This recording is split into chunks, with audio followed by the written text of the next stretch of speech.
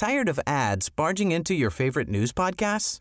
Good news. Ad-free listening is available on Amazon Music for all the music plus top podcasts included with your Prime membership. Stay up to date on everything newsworthy by downloading the Amazon Music app for free or go to amazon.com/news ad free. That's amazon.com/news ad free to catch up on the latest episodes without the ads. It's The Wonky Show. It's a big week for numbers as HESA and UCAS fill us in on size and shape. We'll get across all that. We're also thinking about assessment, the plight of third-year undergrads, QAA research on blended learning, and Dame Shirley Pearce gives Debbie the lowdown on the TEF. It's all coming up. No, but I think it's interesting because sometimes when you see ministers or even people in the sector lord over hitting these targets earlier, it's not easy to, see behind, well, it is easy to see behind the blinds a little bit and see that the infrastructure is not there to support all of these students. Welcome to The Wonky Show, your weekly way into this week's higher education news, policy and analysis.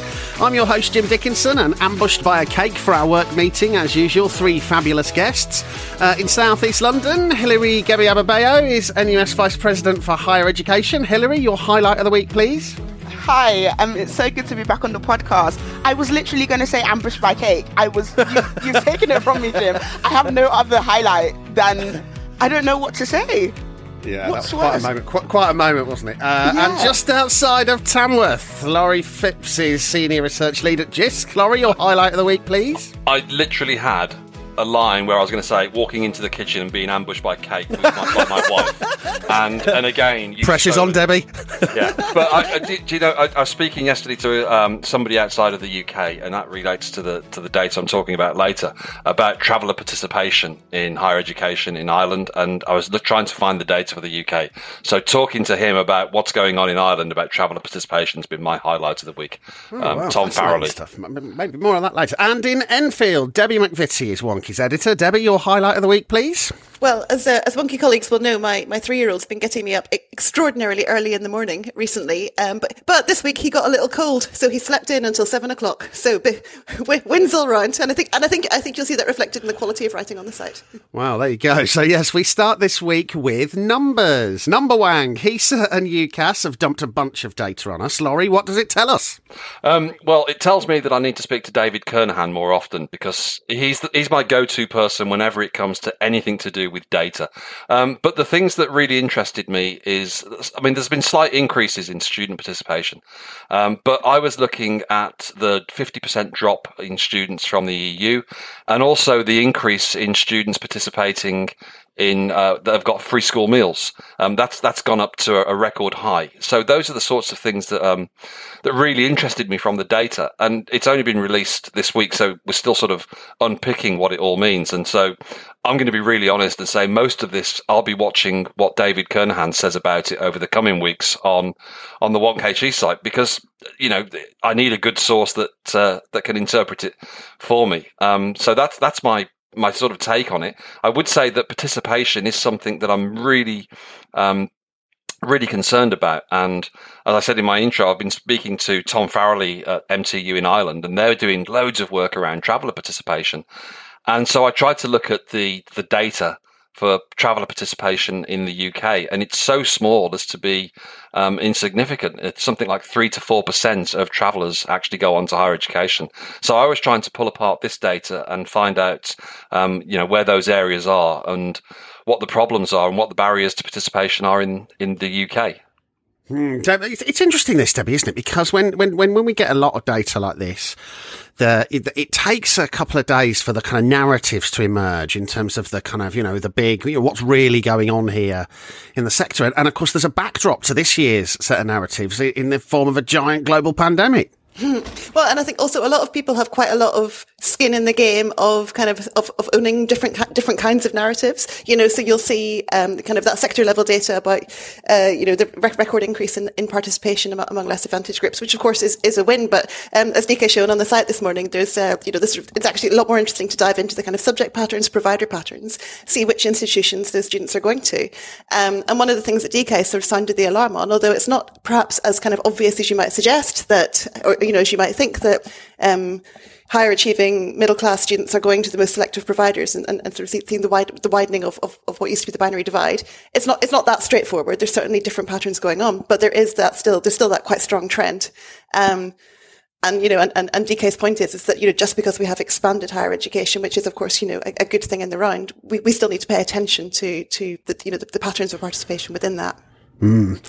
Hilary, one of the things that both Nadeem Zahawi and Michelle Donnellan were popping corks over on the Twitter was the hitting of the international education strategy target on the number of international students 10 years early, which is quite a feat. And, at the risk of being, Mr. Misery on Twitter, I said, are we sure that we can, you do have to put in interesting types of kind of support, don't you, to make sure that you can cope with, students for whom English is not their first language necessarily. And actually, these are more international, less European and more international than perhaps we've had in the past. Is that rapid, sudden increase in international students great, or should we be concerned? Yeah, I mean, to know, actually, I have seen that you've been trying to be less misery guts on Twitter, so fully appreciate that. No, but I think it's interesting because sometimes when you see ministers or even people in the sector lord over hitting these targets earlier, it's not easy to see behind. Well, it is easy to see behind the blinds a little bit and see that the infrastructure is not there to support all of these students. Often these students come into university campuses really, really lost. We haven't necessarily had the traditional inductions over the pandemic. We haven't necessarily seen international students get the comprehensive support that they have been needing for years and years. And so when we're celebrating that we've hit targets 10 years early, we're still, 10 years behind in actually supporting international students to really be able to, to be a part of UK higher education, but to actually be supported through it. And we see this in how many international students talked about poor mental health, talked about issues with finances in the pandemic and before. And so I think it's very sort of, first of all, preemptive, but also quite, I don't know what the word is. It's quite misleading, actually, that, you'd celebrate this target, but not actually acknowledge the support that is needed so desperately for international students. Yeah, interesting. We don't really have the kind of ways of monitoring. Laurie, on the kind of domestic front, are there any kind of narratives here about, who's done well, who has what's going on with widening access? Are there any kind of clear stories from the data yet? So just looking at it, I was looking at the free school meals one, and that's an increase. But then, of course, we've got a whole load of people that have been furloughed during the pandemic. And obviously, there's going to be an increase in support to poorer families during the pandemic as well. So that could account for the increase. I'm not sure that a lot of people will be a lot of people that are in poverty are going to be worried about incurring more debt going to university, I think, during the pandemic, because it's now become such a hot topic being in that situation that it might be putting people off. I don't know. And so, as I say, it's a case of unpicking that data now. And it's also the fact that this is a really weird 2 years that we've been through. And I'm more interested in a longer term trend of widening participation. We're at 43%, and I've always wanted us to be a lot higher than that. I'm just one of those people that really believe in widening participation. Why don't we have a higher target? Yeah. Debbie, this is a demand-led system, and, what we're seeing here is quite a bit of kind of demand in the system, and lots of, kind of patterns of demand. But lots of people I talk to in the sector are worried then about kind of putting long-term bets on expenditure on, if you like, supply, because they don't know how the post-Augar review settlement's going to come out and so on. We're trapped, aren't we, in a kind of funding settlement that it's very, very temporary at the moment, but demand patterns that are doing what we thought they would do. They are growing, and they will continue to grow through the decade. I think when you're looking at kind of demand versus supply, you're talking about a number of different things, aren't you? You're talking about the sorts of students that come with the sorts of tariffs that they have, and the sorts of courses that they want to study, the sorts of subjects they want to study as well, and then what they may go on to do afterwards. And I think that's always something that is very hard for a government to really meaningfully map out. I think something that jumped out at me was this may just be that, we need to look at, Laurie's point about longer term trends and think about how things trickle through the system. But if you look at patterns of subject demand, and DK's done some modelling on the site, and the numbers of subject applications and acceptances, you can see, that, some subjects are really kind of beginning to tail off and have been kind of doing so for 10 years. And some subjects are sort of continuing to hold strong and sort of mapping, existing demand. And of course, lots of subjects are sort of bigger than other subjects. The government has sort of said, we're going to put extra funding into some subjects and remove it from others. And kind of try and put incentives in place to get students to choose one thing or another. I think really the question comes down to, will the high cost subjects be able to, will it be kind of pragmatically and economically possible for universities to continue to deliver high cost subjects where there to be an Augar response that cut the headline fee without any kind of supplementary public funding into those subjects? I don't think the government wants to do that, to be honest, because those very high cost subjects are the ones that the government deems strategically important, et cetera, et cetera. So I suspect that won't happen. I think there's a worry about cutting off kind of tariff entry, minimum thresholds for tariff entry, and the kind of interplay of that with sort of student outcomes and so on. But actually, I also think that a lot of the kind of action in this space will be not in the bit where no one's looking, which will be on the kind of the shorter courses, the part-time provision, the sort of, the topping up of the skills and lifelong learning. And that's where I think lots of universities would really love to get clarity from government, because they're really poised to kind of do some quite interesting stuff in their regions and really kind of want to make sure that the kind of support and funding will be there. And I think in that sense, universities are basically aligned with government. It's just whether the government can kind of get its arse into gear and kind of set out exactly what universities can expect in terms of support. Now, Hilary, there's another tail in the data here, which is grade inflation. So, just before the pandemic, there was a sense that OFS wandering around with its sabre, having a rattle, was kind of slowing it at least. And then suddenly, in year one of the pandemic, no detriment policy, safety nets, a lot of grade inflation. And the assumption is, lots of people are given extra attempts. Of course, there's going to be a bit of grade inflation. And the OFS this week has put a press note out saying, we're very worried that this grade inflation has now been baked into the system. And I was reading it thinking, yes, but it's not as if the pandemic stopped in May 2020, is it? Like we have still had lots of disruption, and we have been making it more straightforward for people to have extra attempts and so on. I mean, what's your take? Should we get rid of all those structural mitigations because we're now back to normal, or do we still need to be correcting for the kind of disruption that students have had? Yeah, so I think it's a few things, right? I think it's, first of all, I sometimes feel like when we hear the narratives around grade inflation, sometimes people talk about it as if it's this sort of big, ugly, bad thing that students are doing better in their degrees. Like they see it as this sort of like big bad thing. How do we stop students getting better grades and therefore like going off into the world with these great grades and that meaning that it loses value or whatever? And it's like, no, first of all, students are doing better because there's better teaching, there's better access to resources that allows them to learn in newer and different ways. And so sometimes I think whenever I hear grade inflation, I'm like, goodness me, like we constantly talk about a great UK higher education system, but we don't want students to get great grades because apparently that's a bad thing. But putting that to the side, I feel like you're exactly right.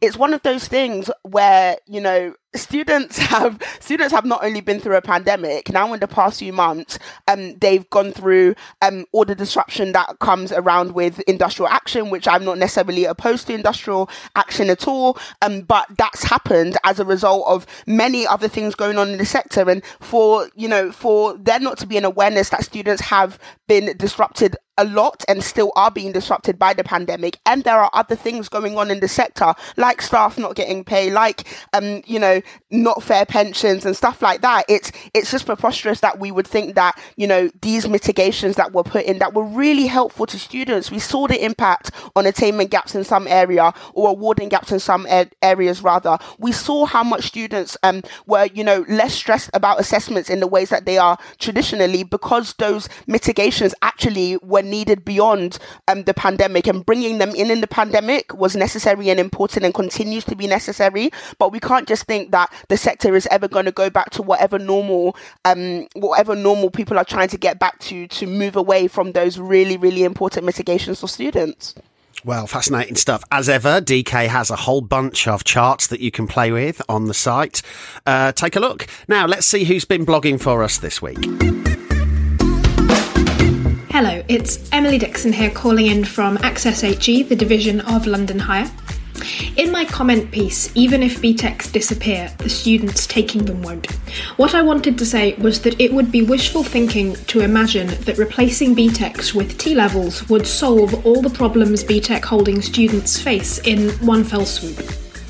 We know from a lot of recent research that I go over in the article that BTEC holding students face worrying continuation and progression gaps in higher education. But we can't assume that new restructured practical-based qualifications will wipe these gaps out. We also have to remember that these gaps for BTEC students are still worth solving, even if T-levels replace BTECs, because these students still exist. We mustn't let the names of the qualifications loom larger in our heads than the difficulties these students face in our universities when we try to solve these problems. Now, meanwhile, back in 2021, we set about talking to people about assessment. What was this all about, Debbie? As with so many things, it's probably fair to say the pandemic accelerated changes that were already happening, and I mean this is something that we spotted when in our just in talking to people and the sorts of kind of conversations that were emerging from the sector, was that there was this focus on assessment. Some of this was about what Hilary was talking about no detriment policies and mitigations and what the impact was on grades, and some of this was because people had already been looking at the decades and decades worth of assessment research that suggests that really timed in-person exams is maybe one sort of legitimate way to assess in some circumstances, but perhaps wasn't kind of meeting the needs across the piece of all the different kind of courses and subjects and skills and opportunities to kind of learn things that students might enjoy. So we decided just to spend a bit of time as part of our ongoing work with Adobe, looking at the kind of how curriculum is changing and what that looks like in the digital age. Just diving in a little bit to how universities are thinking about assessment change, what's driving that, what the kind of positive consequences are. But specifically, given just how difficult assessment is to change, because it's this incredibly totemic thing, it's got lots of kind of sort of issues around kind of standards and expectations. Lots of assessments are kind of set by external organisations, or there's very strong kind of codes that you have to apply to, and of course it's sort of very culturally kind of totemic inside universities as well, and it's quite a high risk thing to change. So we were looking both at what sorts of changes are coming, what people are thinking about, but also how they're kind of driving that change on their campuses and how you actually do that in practice. There's a big write-up on the site this week, but I would say there's sort of two things. One is that the kind of diversity of things that universities are trying to do is really interesting. So, the diversification of types of assessments, so trying to move away from exams and essays into students producing podcasts or videos or, doing sort of projects. There's lots of different ways you can assess students. And there's some really kind of good work on this, that came out during the pandemic, particularly when it became impossible to do the kind of classic exam format. But there's also loads of interesting stuff about student well-being, about, the idea about how do you move away from this idea that by assessing students, you're sort of essentially putting them under the microscope and asking them to perform a certain way, and what are the impacts then on their well-being and their sense of themselves and their engagement with learning, thinking about assessment for employability, mobilising more authentic assessment, and looking at programme level assessment as well. So rather than assessing module by module, every little detail, trying to look across the whole programme and say, what are students learning across all of this, and how can they kind of package up that knowledge and present it back in a way that allows us to kind of look across the piece and helps them kind of stitch it all together. So that's all really positive stuff. And in terms of actually driving the change, we sort of learned it's a long and detailed process. It does take, the kind of classic whole institution approach for senior leadership. But a lot of it just comes down to having really positive conversations in the disciplines, looking at that kind of route to change, bringing people together so that it feels less high risk, not just expecting individual academics to get on with it, and kind of removing barriers as much as possible, changing those policies, rewriting the quality systems if that's what's required, and just taking the time to let that happen in its own time. And I realise that can be quite challenging post-pandemic, trying to kind of get everything, trying to really lock down that learning, but people are tired and people need that time to really think about it. So we've set all that out, and I commend it to our listeners. Laurie, obviously one of the things that was accelerated quite specifically is the kind of move online of assessment. And, for obvious reasons, I guess we weren't allowed to be in rooms with each other. And it feels like that's an aspect where we're definitely not going back, because there's not a lot of advantages to being in another room with someone taking an exam unless you really want to watch other people cry. But it generates all sorts of issues around identity theft and cheating and so on, doesn't it? These are things that people have got to think about. yes, they do. And we see an awful lot of rhetoric around students cheating. I kind of think, well, actually, during the pandemic, one of the things that we saw is this diversification of assessment. And so I've been interviewing students throughout the pandemic about their experience. And when it comes to assessment, they say things like, oh, instead of having a sit-down exam, I had to go off and do this work, and they gave me 24 or 48 hours. And it was really hard because I couldn't just go and look up the answers. So it speaks to assessment design. Rather than having, things that catch people cheating, we need to rethink assessment. And that speaks to what Debbie was talking about. This isn't about having things in place to cheat. It's about having things in place that assess the right things, having things in place that enable students to demonstrate the learning. Kay Samble's got this great quote. She says, if the only worth of doing an assessment is to get marks, you need to rethink it. And I think that's really profound when you think about what we assess and how we assess in higher education. We haven't changed it in hundreds of years, sitting people down with closed books and saying, do the assessment. Well, what happens if you assess students? Dave Cormier in Canada says that what does education look like in a world of information abundance? So basically, students have got access to all of this information, and then we isolate them to do assessment. Why do we isolate them? Why don't we change the assessment? Yes, a kind of version of that debate they must have been having in the 70s, because, I was only born then, about calculators, right? You go from assessing someone without a calculator in their hand to how they use the calculator, I guess. It's interesting stuff. But that does speak again to the point that I was making with the widening participation. In the 70s, I didn't have a calculator, but some of the people in my class did. So what's the equivalent of that now? We've got kids in schools and students in education who don't have access to broadband, who don't have access, they're in data poverty. They do not have access to all of the things that some kids do have. And I worry about creating, with digital, are we creating new barriers that we just aren't seeing yet? I think during the pandemic, one of the most interesting things in some of the universities I've been working with, and I've got a chair at Keele, so I've been working with Keele quite closely. We saw the attainment gap close, and we saw the international student attainment gap close. So what was happening there? And that's about assessment, and it's not grade just inflation. about. That's what was happening there. Well, and that's the other rhetoric, grade inflation. But Exeter University did work on the no detriment policies and said it didn't have that much impact. When you actually allow for that, and this wasn't a coming together of those grades; it was a leveling up. To use that phrase, it was a levelling up of BAME students, of international students, of disabled students. So we need to look at what we were doing. One student with ADHD turned around to me and said, I've really enjoyed doing the exams this year because sometimes when I sat in a hall to do an exam, I look out the window at something and then I look back and 20 minutes has gone. Fascinating.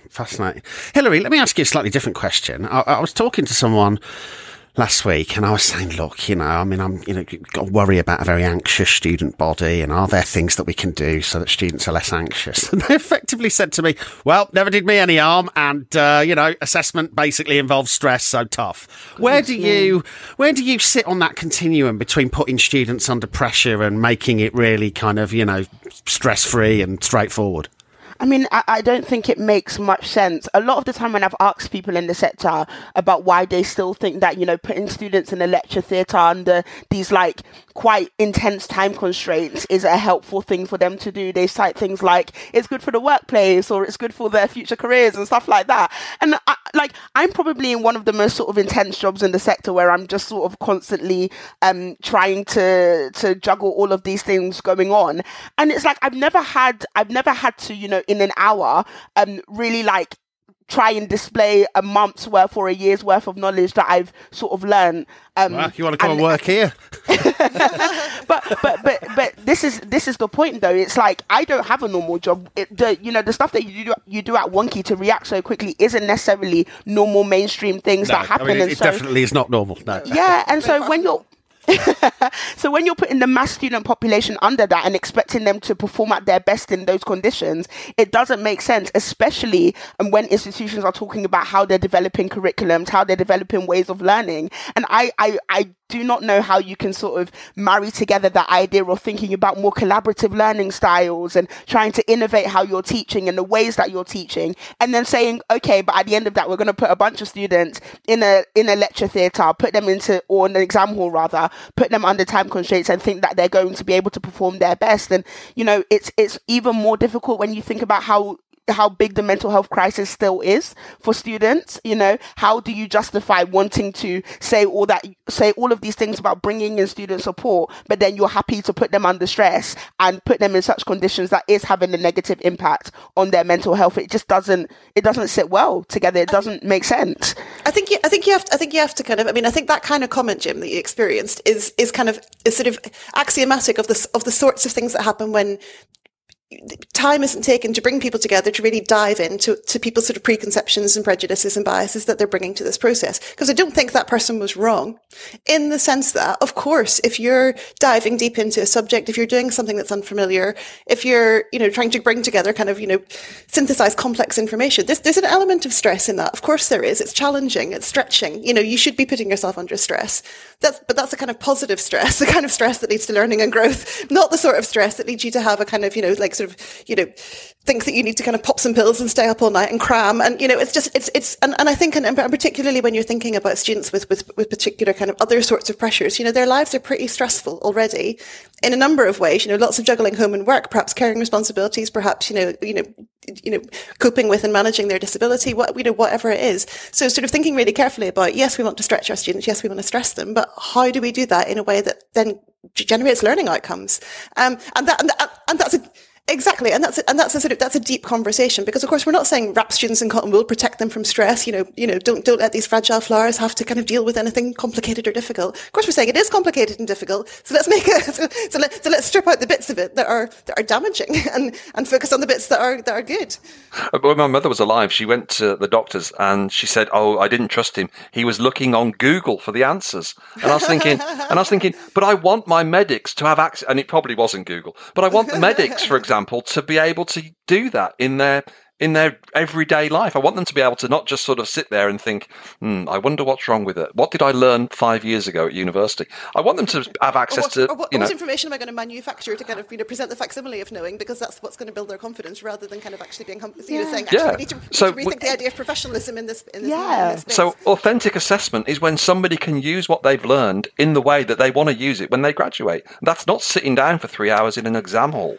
Thing is, though, it's not scalable, is it? Anyway, no time for that debate. There's more on this on the site. Debbie's got a kind of thing of the stuff that we've been doing with Adobe. Well worth a look, and an article on the site from Monday that deep dives into some of these issues. So take a look. Can I give a plug to my colleague Sarah Knight, who's doing a whole load of work on digital assessment as well, and that's going to be out this month. Yes, you can. Now, last week, the Office for Students published almost final proposals for the Teaching Excellence Framework, building on the work. Remember building on the work of Dame Shirley Pearce, whose statutory review sparked a lot of the changes. Earlier this week, Debbie grabbed a cup of Java with Shirley P to find out more. Shirley, hi, welcome to the show, and thank you so much for joining us. You blogged for us this week about the OFS proposals for the new version of TEF. And of course, as the chair of the independent review of the TEF way back in 2019, you must have been very pleased to see these proposals finally come to the table. What were you pleased to see about what OFS is suggesting should happen next?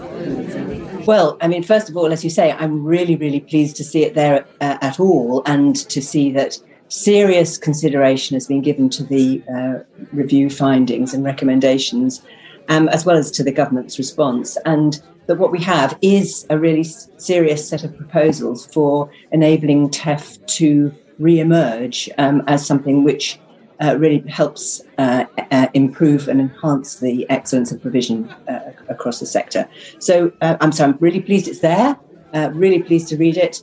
And probably most important is I'm really glad that the need to determine a really serious clarity of purpose has been taken on board, and that the idea that the TEF should have a primary purpose of enhancing provision has been bought by everybody, and that's the way it's being designed. Because form follows function. Unless you're really clear about what it is you want an exercise to do and its impact, then you can't make the best informed decisions about how it should be designed and promoted.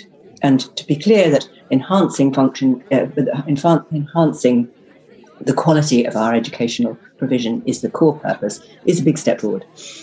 I had calls recently of, looking at these proposals to go back over the original suggestions for the TEF, and there was so much more emphasis on using it to inform student choice and inform employers. But it seems that the overall intention does seem to have moved on a little bit, and I think that can only be to the good. But they also took your recommendation that there shouldn't be a subject level exercise, and how do you feel about that? Well, I think we were clear that there were some big risks about the subject level exercise, which might undermine the credibility of the TEF exercise as a whole. We, however, were, and I think in every listening session and every part of the call for views, we heard people saying that the subject level information with the benchmarks and splits for subjects were really, really helpful inside institutions for helping identify pockets of excellence and pockets of not such good performance, and in sharing better practice across an institution internally and shining a light on where attention needed to be directed. So we were really clear that a subject level exercise had value, but that a subject level rating might bring risks. And I think that's been taken on board. So that's another thing that I'm very happy about. And I think it sort of dovetails with the general direction of travel with OFS and looking at student outcomes by demographic, by subject split, and perhaps I think institutions may not feel entirely empowered when it comes to the volume of data they're going to have to wade through, but it is going to really kind of prompt some quite challenging questions, isn't it? At that more salami slice level of thinking about different student experience. Yeah, and I think institutions that have been taking the student experience seriously for some time will already have some of that infrastructure in place and are already looking at that kind of data. And this will encourage all to do that in a more coordinated fashion. And is there anything that you mentioned in your article? You said that there's a few potholes ahead. Do you want to elaborate on that? Well, the big pothole that I see is the proposal for the bottom rating being needs improvement. We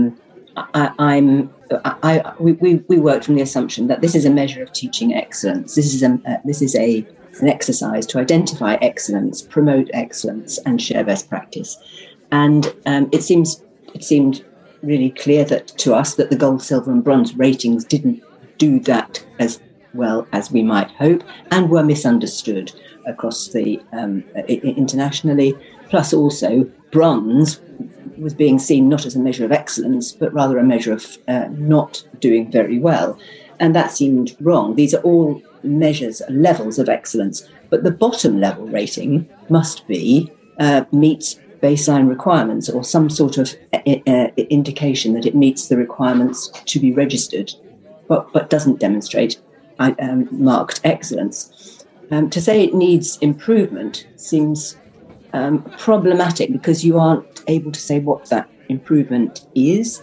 And it's not, I'm really pleased that attention has been given to the relationship between the TEF and the the registration requirements of regulation, because we identified a sort of grey area at the bottom end of the TEF ratings. And so that's been identified and considered, but I don't think that the proposal for needs improvement actually addresses that. And I suspect that that's going to be what I've called in the article in my blog a pothole, because it's going to raise questions and problems which are going to be tricky for OFS to answer. Brilliant. Shirley, thank you so much for joining us. Shirley's article features as part of a raft of content that we have on the site looking at the OFS approach to B3 student outcomes and the future teaching excellence framework. So do check the show notes and go to the site to find out more.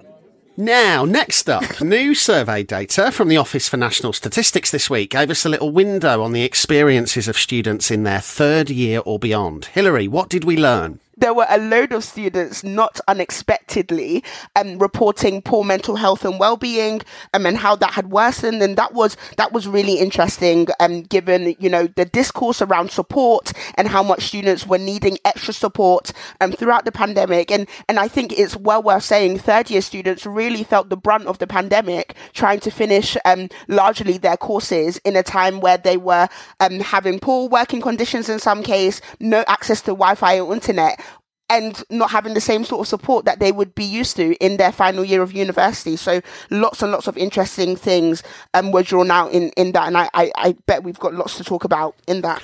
Debbie, we all had a rough pandemic, didn't we? I mean, I've been stuck in this attic for 2 years. What size violin should we get out for these students? A pragmatic violin. I think that the question really is what is the impact going to be in the longer term? And, we're all sort of dealing with that in our own ways. But when you're a student at a university, there, in there you have a group of people around you and systems around you that are kind of designed to, investigate and rectify if So I guess there's a sort of moral question about what universities should do. I think there's a caveat to this data, isn't there? Because the response rates were not enormously high. So I think it's so rather than rushing to sort of assume all third year students are in kind of mental health crisis, it's probably incumbent now to say this tells us that there might be a problem. Common sense also tells us there might be a problem here. We have in most cases 6 months, not, rather less than that actually, to think about what is possible to put in place to perhaps mitigate some of those things. So first of all, to understand the problem as best we can in the time available, and then think about what mitigations might be. Jim, on the site, you've put a strongly worded suggestion that we need to look at assessment again and think about whether there's kind of space for mitigation. I suspect some of this will be about students kind of articulating what they need to build their confidence as they go out into the labour market, to feel like their university experience wasn't a total waste of time. And I think it might be rather different for different students, and assessment probably plays a part of that.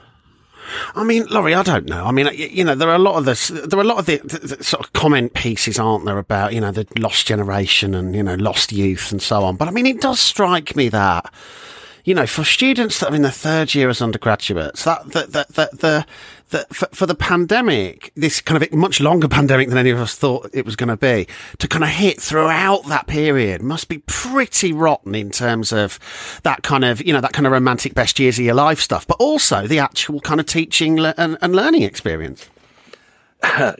So I think during the pandemic, it's been pretty grim for students, and the figures tell us that. It's not been easy for staff, and again, I'm being pragmatic. But when we look around the sector, I think what it's done is shown us just how hard lecturers are working to give a decent experience. And it is a lost generation. It's not a lost generation. I think saying that is a bit disingenuous, because what we've found is students connecting in different ways. We found students finding new ways to engage with their peers and finding new skills in terms of how they learn. And lecturers have been finding new ways to teach. And I think there's an awful lot of learning coming out of it. I want us to sort of move forward positively. I don't want to reset the clock, and we certainly can't go back in time. So I don't like the rhetoric of a lost generation. I'd rather think of us as, we've learnt an awful lot. And yes, it's been bad for some people, but, now we've got to move forward with some really positive takes on this. Some things we've got to ditch. I'd like to see us rethink assessment completely. That's the top line for me. Take that stress out of learning and teaching. But no, I'm trying to find the positive in the pandemic, and that's very hard, but I think that there are some. And Hilary, I mean, look, I think, what Laurie says makes sense, kind of focus on the positive and so on. But there is a danger, isn't there, in higher education, that because those of us that are in it are kind of operating a conveyor belt, that it's really easy to look at new students, first year students, and to focus on them and making their experience good. And then to almost kind of subconsciously write off this particular group that this survey was fashioned around. Yeah, I think there's something really important about understanding the cumulative sort of the cumulative impact of what students experience year on year on year. And that's been sort of one of our key criticisms coming around the NSS that, you know, when you think about students' experience, I think sometimes because of the recruitment practices and then because of the graduate outcomes, that first and final year is sort of highlighted or heralded as these sort of areas where lots of effort is put in to try and get the best sort of, you know, look at the university, best sort of look at the students. But actually, those years in the middle where lots of stuff happens to students is a really important part to understand how students come in, what they experience, and what that means for when they finish their degree and finish their time at university if they choose to. And I think there's something really important about making sure that we understand the level of support that is needed throughout to ensure that we are keeping in touch with what these students need and how they need to be supported as they go on throughout their educational experience. And so I know that there's lots to try and find, you know, positive aspects of this, but I think, you know, this isn't just a pandemic thing. For a very long time, we've needed to understand that cumulative impact, and I don't think we've gone deep into it enough at all. And I think that is largely due to, you know, a larger focus that we're seeing at the OFS, particularly around outcomes and that continued sort of drive and push towards student recruitment and what it looks like to get students in, get them in sort of on this high, and then sort of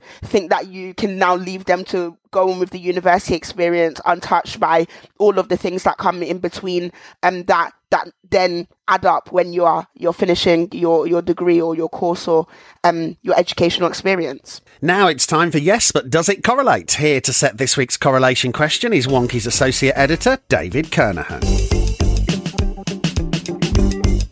Welcome to Yes, but Does It Correlate? The podcast segment that was ambushed by a cake and lived to tell the tale. With all the end of cycle excitement, this week's correlation question is a UCAS special. In the 2021 cycle, does the number of UK main scheme applications at a provider have any relation to the number of those applications a provider accepts? Do providers with a larger intake get more applications? Or is something else going on? Yes, but does it correlate? I'm happy to say I don't think there is a strong positive relationship. Because I was looking at some of the things that were on David's data sheet today and sort of trying to make sense of it, and I was like, I don't think that's as strong as people make out.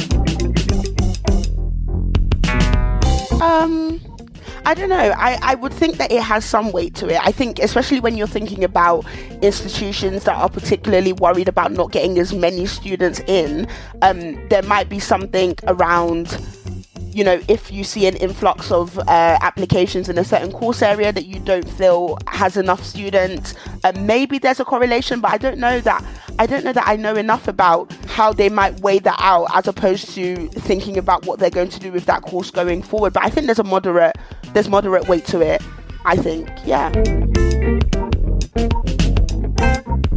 And as you'll be able to see from the chart on the podcast page of the website, there is indeed a very strong correlation. R-squared is a spectacular 0.96. Of course, this doesn't mean that there is a direct one-to-one relationship. I've included an X equals Y line to show that most places get many, many, many more applications than they offer places to. The most popular providers to apply to and to be placed at are both in Manchester, the University of Manchester and Manchester Metropolitan University. Data is from the 2021 UCAS end-of-cycle data, and the plot omits the numerous small providers that are not registered with the UK higher education regulator. And where the data doesn't exist, I've not plotted it. Now, finally, a new report from the QAA finds a sector split on the impact of digital provision on students. Hilary, tell us about this.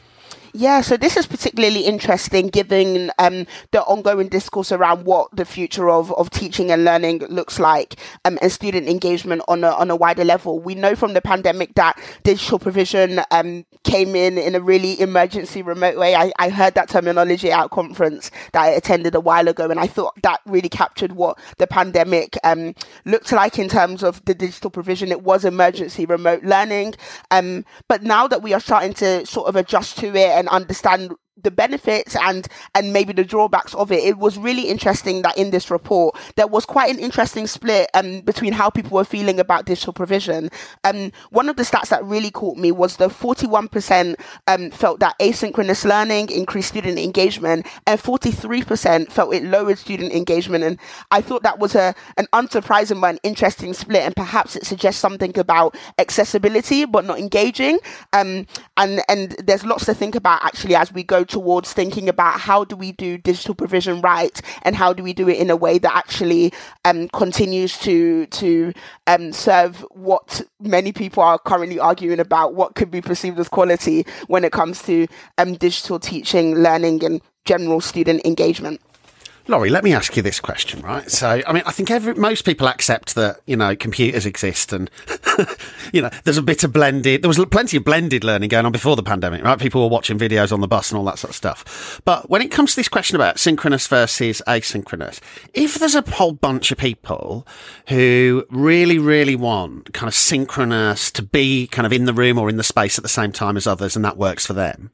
And then there's a bunch of other people who really, really need kind of asynchronous, they kind of like the pace of that and so on. Are they actually compatible? Can we wedge those students together and just offer a blend, or do we have to have a kind of new split? The old split was in person or distance. Maybe the new split has to be kind of synchronous students and asynchronous students, doesn't it? Well, that works. We can do that.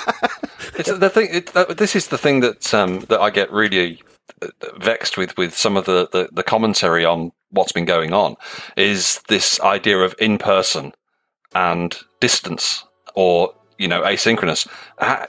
How is this what we're doing now, not in person? And that I know what people will say, but I feel that I'm having a chat. I've never met anybody on this call, but we're having a chat. We've been laughing, and I feel present. So we can do that, and we can be synchronous without being in the same room. And this recording is going to be going out, and I'm hoping that, at least one or two people might enjoy some of it. And that's going to be asynchronous. And the experience won't be the same, but you'll still get the same content out, I think. So it's a really difficult situation to sort of say you have to go one way or the other. And I think that a lot of people would like us to see it in opposition, but it's not. It's a continuum, and it's been a continuum. When I went to university, I was a mature student, and I was really excited to do some of this work on a computer.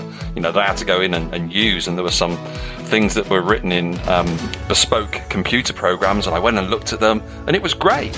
And I thought, this is the future, and it's been the future for 25 years.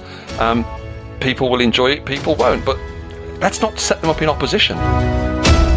So that's about it for this week. Remember, to dig a bit deeper into anything we've discussed today, you'll find links in the show notes on wonky.com. Don't forget you can subscribe to the podcast automatically. Just search for The Wonky Show via Spotify, Apple or Google Podcasts, or wherever else you listen. And to keep you and your organisation ahead of everything that's going on in UKHE, do head to the website to find out more about our subscriptions. So thanks very much to Hilary, Laurie, Debbie, DK, everyone at Team Wonky that helps make the show happen. And until next week, stay wonky.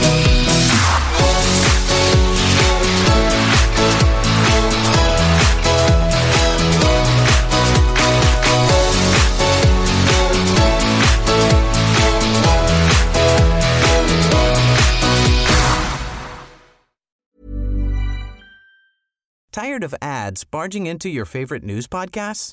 Good news. Ad-free listening is available on Amazon Music for all the music plus top podcasts included with your Prime membership. Stay up to date on everything newsworthy by downloading the Amazon Music app for free, or go to amazon.com/news ad free.